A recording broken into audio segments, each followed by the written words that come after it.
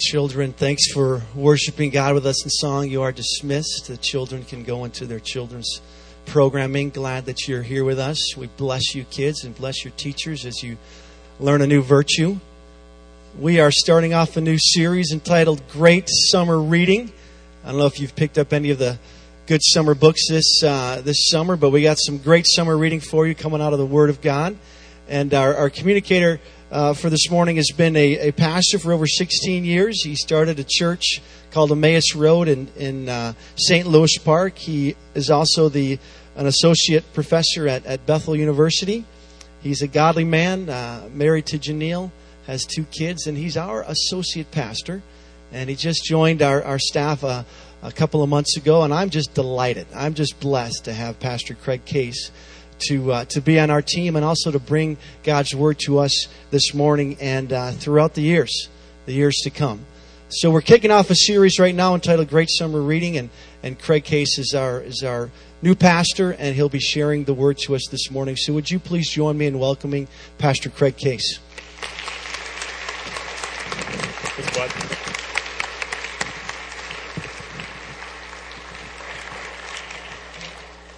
Well, that was a nice intro, but I haven't been to a U2 concert, so yeah, next time. Well, I'm excited to be here and to launch into this teaching series. Don't you love summer? Sunshine, big concerts, just the chance to kind of have a lazy afternoon or stick your feet in the cool grass. Maybe it's just spend an evening, a long evening in the summertime on your deck or on a patio. Or maybe it's simply just sitting in a beach chair. Just kind of hanging out with your kids and your family and spend some time at the beach, the 4 weeks out of the year that we have in Minnesota to go to the beach and enjoy the sunshine. But it's kind of a time where we read books, don't we?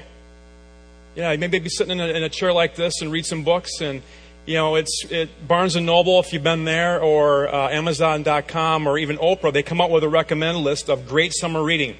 So as you read this summer, my wife and her sister just finished the popular book, The Help. Anybody read The Help? Yeah, a few hands, mostly women. That's good. I haven't read it. But as you're reading, I just want to invite you over the next few weeks just to kind of follow along with this series of teachings called Great Summer Reading, where we're going to look at 3 captivating, compelling, page-turning stories from the Bible. As you read your novels or your fictions or your history books, is just taking time to read the Scriptures and to follow along with the series that we're doing. As you do, I just want to mention a couple of things. The thing that we need to realize is that as we read books from the bookshelves of Barnes & Noble or Amazon.com, is that there is a difference, isn't there? There's a difference between just these kind of regular books and the Bible. There's a difference. The Bible is one of the primary ways that God speaks to us. When we come into these stories, when we come into these passages, when we come into these pages of the Bible, is that there's an opportunity for our character to be transformed, right? It's the opportunity that we have to have our lives formed and changed. It's the opportunity that we have for us to hear the voice of God. And not that these other books are bad, but there's not much impact that comes, from The Help. Or I just read David McCullough's book, The 1776. It was a great book, very inspiring, but my life, my daily walk wasn't really changed. We enter into these stories of the Bible is that we have the opportunity for our lives to be transformed, for our lives, for our personalities, for our families just to be impacted in amazing ways. And it's for us to remember that as we come into these stories to realize that these stories are alive. A man named Martin Luther once said, "The Bible's alive. It speaks to me. It has feet. It runs after me. It has hands. It lays hold of me." And for us to realize that when we come into these stories, when we come into these passages, when we come into the Bible, is to realize that this book, these stories are alive. There's something different here than other books. One thing I want to mention too as we begin this series together is one thing I just want to point out, and it's actually a couple of words. Happened versus happens.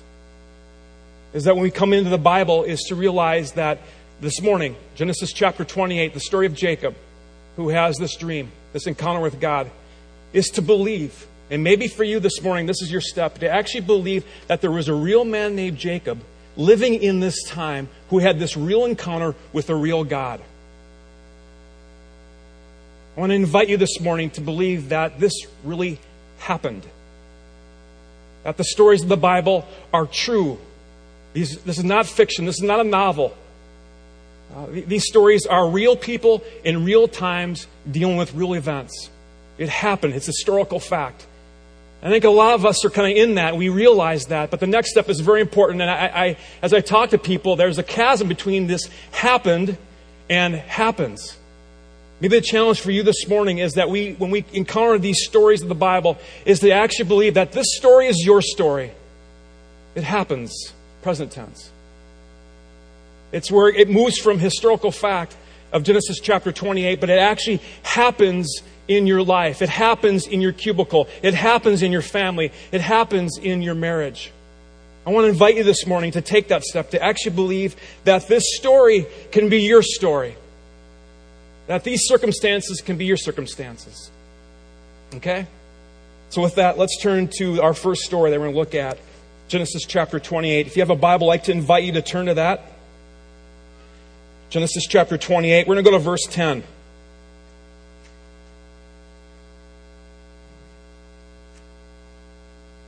If you don't have a Bible, you can follow along on the slides as we look at this amazing story of Genesis chapter 28.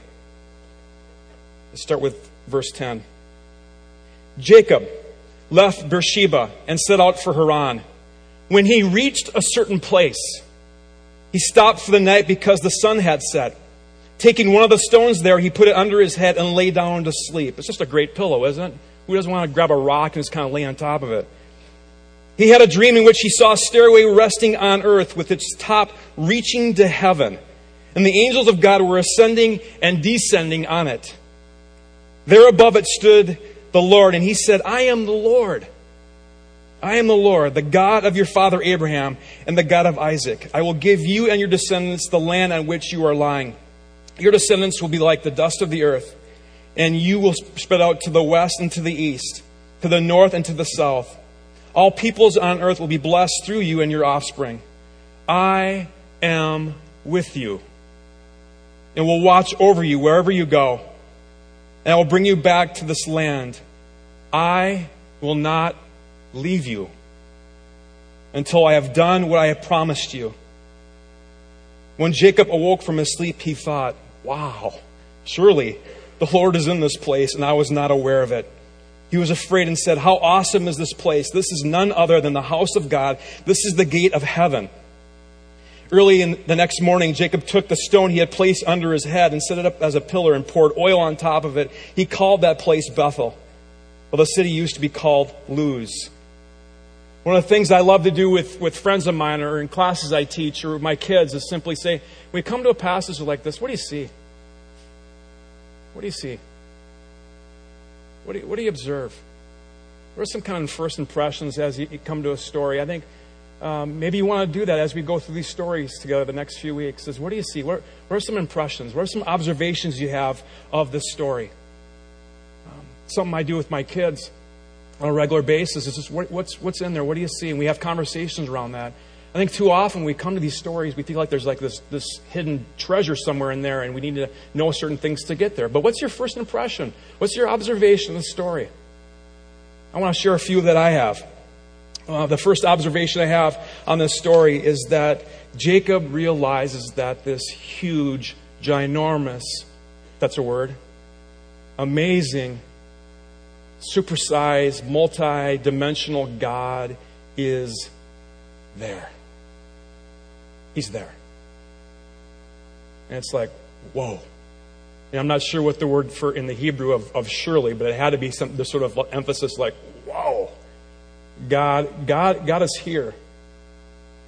So the observation I have is that God is present in this world. He's active. He's alive. He's at work.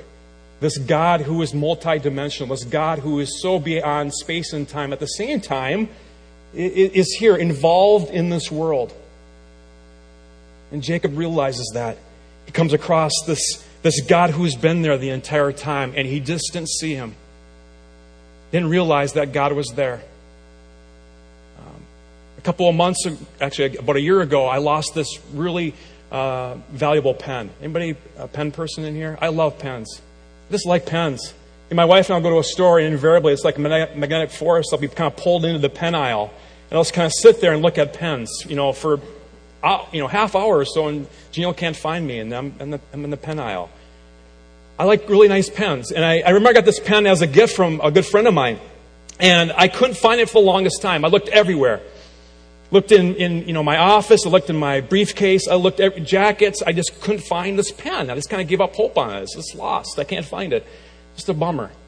And after some weeks and after actually a couple of months, I was in my car. And I remember it was kind of the evening time. It was actually late at night. And I was in my car, and I popped my door open. I was about to get out. And so the interior light was on. I just remember kind of looking behind one of the seats because I was reaching for something. And there is my pen.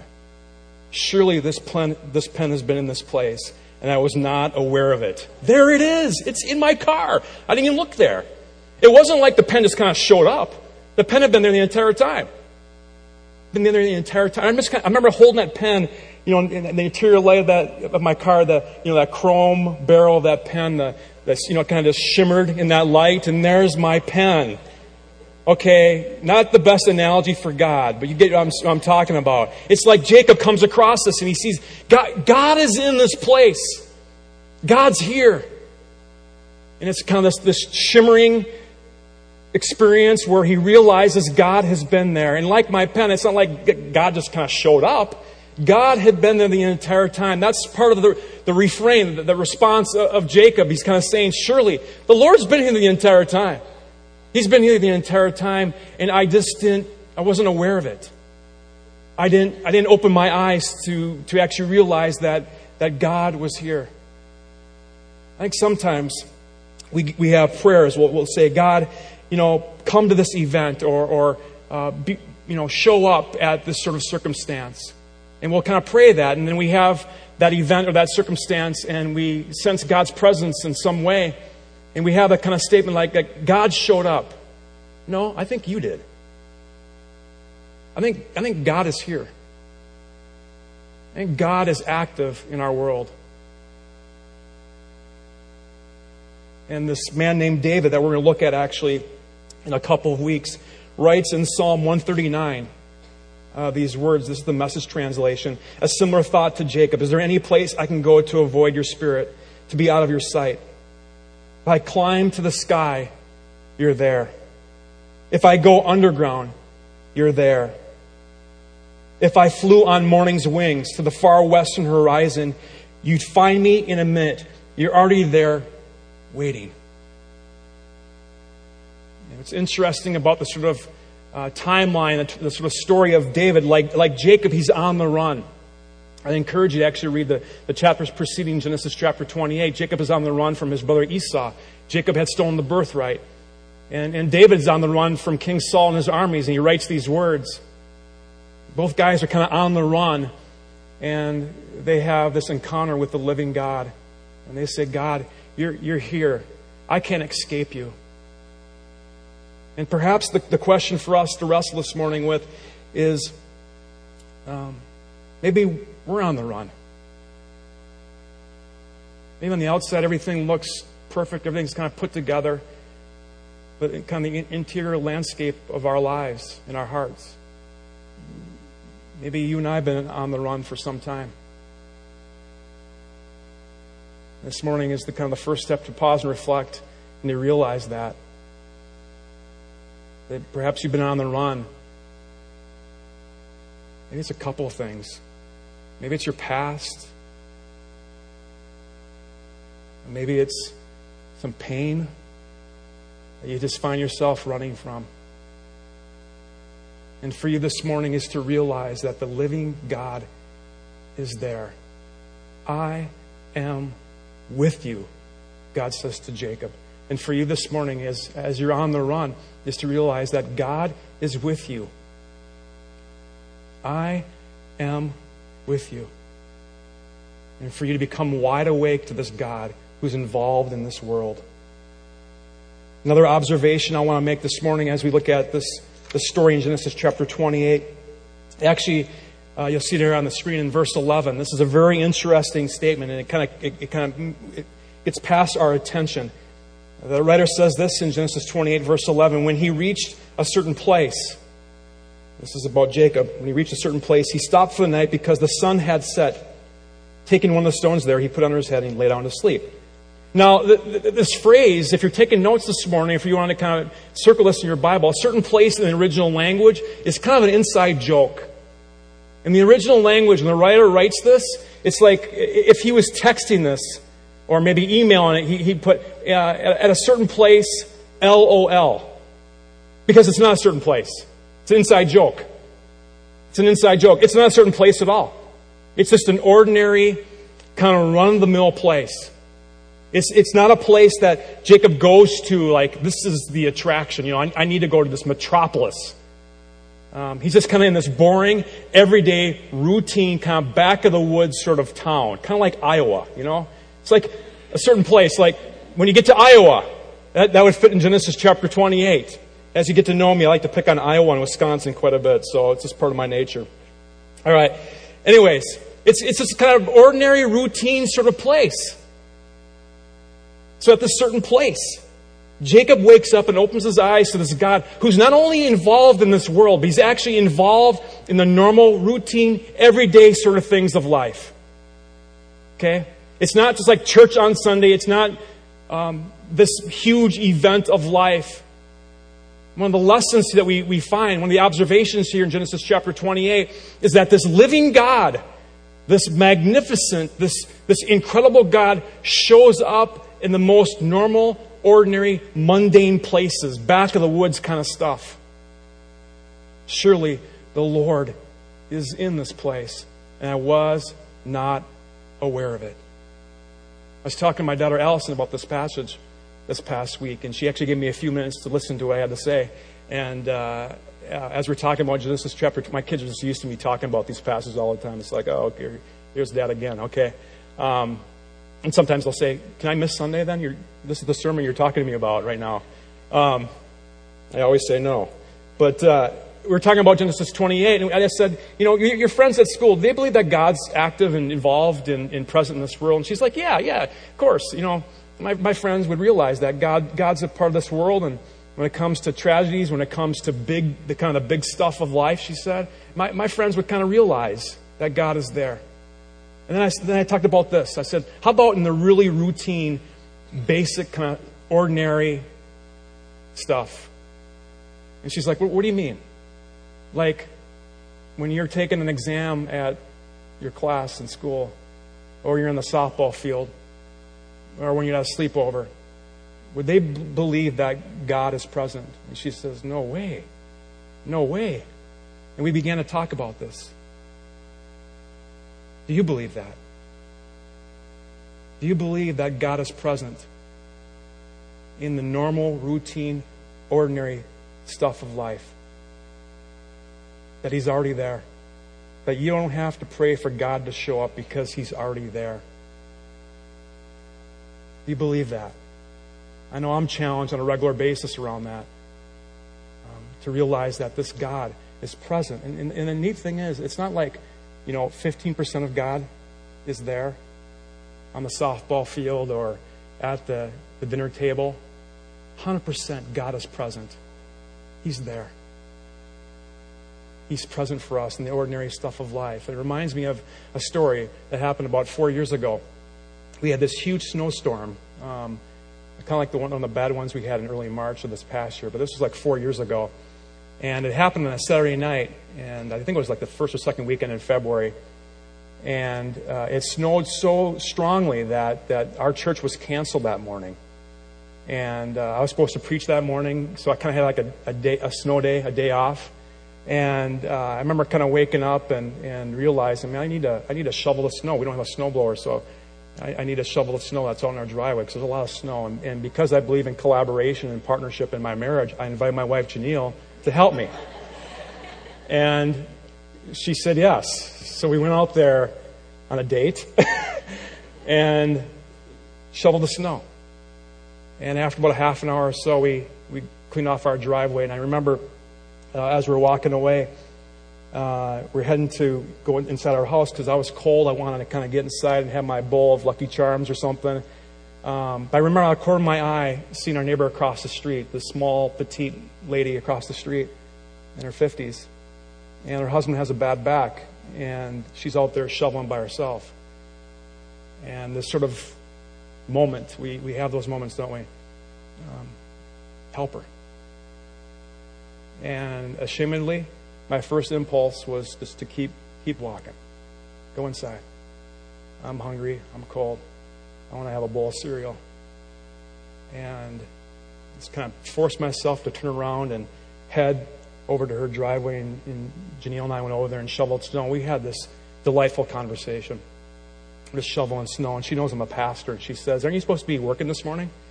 Yeah, I am.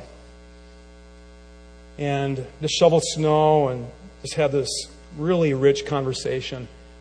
And the sun was beginning to come out that morning, and it was just this beautiful, just kind of glorious morning. And she said thanks, and Janelle and I, left her driveway. I remember crossing the street. I remember this very distinctly to this day. Sort of voice inside me saying, it shouldn't be that hard. It shouldn't be that hard. And I went inside, and I sat down at a kitchen table and had that bowl of cereal and just kind of reflected. And I was so in awe of God. This living God who is so large and so huge, cares so much about this lady across the street that He'd prompt me. He'd move me into action to help her. And my heart just began to well up. This in worship. As intimate and as moving as a Sunday morning worship service. So moved by this God. We believe in a God who is involved in prompting people to shovel snow for each other. We believe in a God who is involved in the very intimate, intricate details of our lives, normal, ordinary stuff. And that's what we see in Genesis 28. This God who is there for Jacob in the middle of nowhere, in this kind of backwoods area. Surely the Lord is in this place, this ordinary place, and I was not aware of it. Another observation I have of Genesis chapter 28 actually finds itself in verses 18 through 19. And the writer says this: "Early the next morning, Jacob took the stone he had placed under his head and set it up as a pillar and poured oil on top of it. He called that place Bethel, but the city used to be called Luz." What I like about this story is that it's not like Jacob has this sort of encounter with God and just kind of moves on to the next thing. Kind of packs his bag and heads out of camp because he's on the run. No, he responds. He sets up a spiritual marker. He sets up a pillar. But he responds to this encounter. So one of the observations is that when you have these encounters with God, these times where you experience His presence, is to respond to those. Is to respond. And maybe for you, it's, in your marriage or in your family. Or maybe it's in a friendship. Whatever it is for you, is to respond. And I have 4 questions. I'd like to invite you this morning just to write down as you experience God. When you experience God in your life, 4 questions to ask yourself. Okay? As a response. The first question is that when you have these encounters and your eyes are awake to God, is there a promise to claim? Is there a promise to claim? For Jacob, that's exactly what it was. Because God says to him, "I am with you. I am the God of Abraham," Jacob's grandfather. "I am the God of Isaac," that's Jacob's dad. I am the God of Jacob. You're going to be a blessing. So for Jacob, it was to claim this promise as a response. And I think that finds itself in this marker, this pillar, kind of marking this special moment in his life. A promise to claim. Another question to ask yourself is, when you have this awareness of God and His involvement in your life, is there a command to obey? Is there a command to obey? Is God wanting me to obey something? And maybe as we go through these stories in the Bible over the next few weeks, great summer reading in this series, maybe for you, you're going to come across a passage or a verse where there's a command to obey. Where really for you, the response is to obey this command. And the next question to ask as a response, is there a sin to avoid? Is there a sin to avoid? And next week we're going to look at Adam and Eve. Again, real people in real times, in real events. Adam and Eve. And maybe from that story next week that you'll see something about a sin to avoid. And then the last question. Is there a cause? Is there a mission to pursue? And as the worship band comes up here, I want you to just kind of reflect on that. And maybe these are questions you, again, ask with your family, your coworkers, a spouse. Maybe it's something you just put in your car, and as you're commuting, as I've talked to some of you, you have long commutes. Maybe just put that in your car and leave it there and just kind of wrestle with these questions this upcoming week. And for Janelle and I, as I was interviewing here at Maple Grove Covenant Church, became exceedingly clear that God was revealing Himself to us. That as we talked to Chad and other people, that God's presence was there. And our eyes became awake to this God who was inviting us into something. And it really came down to this last question for Janelle and I, as we felt and experienced God's presence. That there is a mission, there's a cause to pursue for us. And that was a big part of our response of saying yes, for me to come on staff here, is to be a part of a community of believers, to be a part of this great church, to go, love, live. To pursue that mission, to pursue that cause in the days that we have. So as you reflect on this morning, is to take a look at these questions and ask them and see what God might do in your life. Let's pray. Father God, we thank You so much for Your word. We give thanks, gratefulness for these scriptures where we hear Your voice, where we sense Your presence. We don't need to ask You to show up. You're here. Help us to show up. God, we pause just to reflect on the fact that You're a God who is so amazing and so glorious and so multi-dimensional, so beyond this world and life. At the same time, You're here. And for some of us who are walking through a painful journey right now, for some of us who are looking for work and are wrestling with doubt, and we tend to run from doubt, help us to open our eyes to You and simply to look upon You. And just to remember Your words. I am with You. In Jesus' name we pray. Amen. Now may you, the community of Maple Grove Covenant Church, may your eyes be open to a God who's involved in this world. May you become aware of a God who's involved in the ordinary, normal things of life. And may you hear His voice. I am with you. May you in your pain, may you in your suffering, May you in your joy, may you in your happiness hear these words of the living God. I am with you. Amen. Have a great Sunday.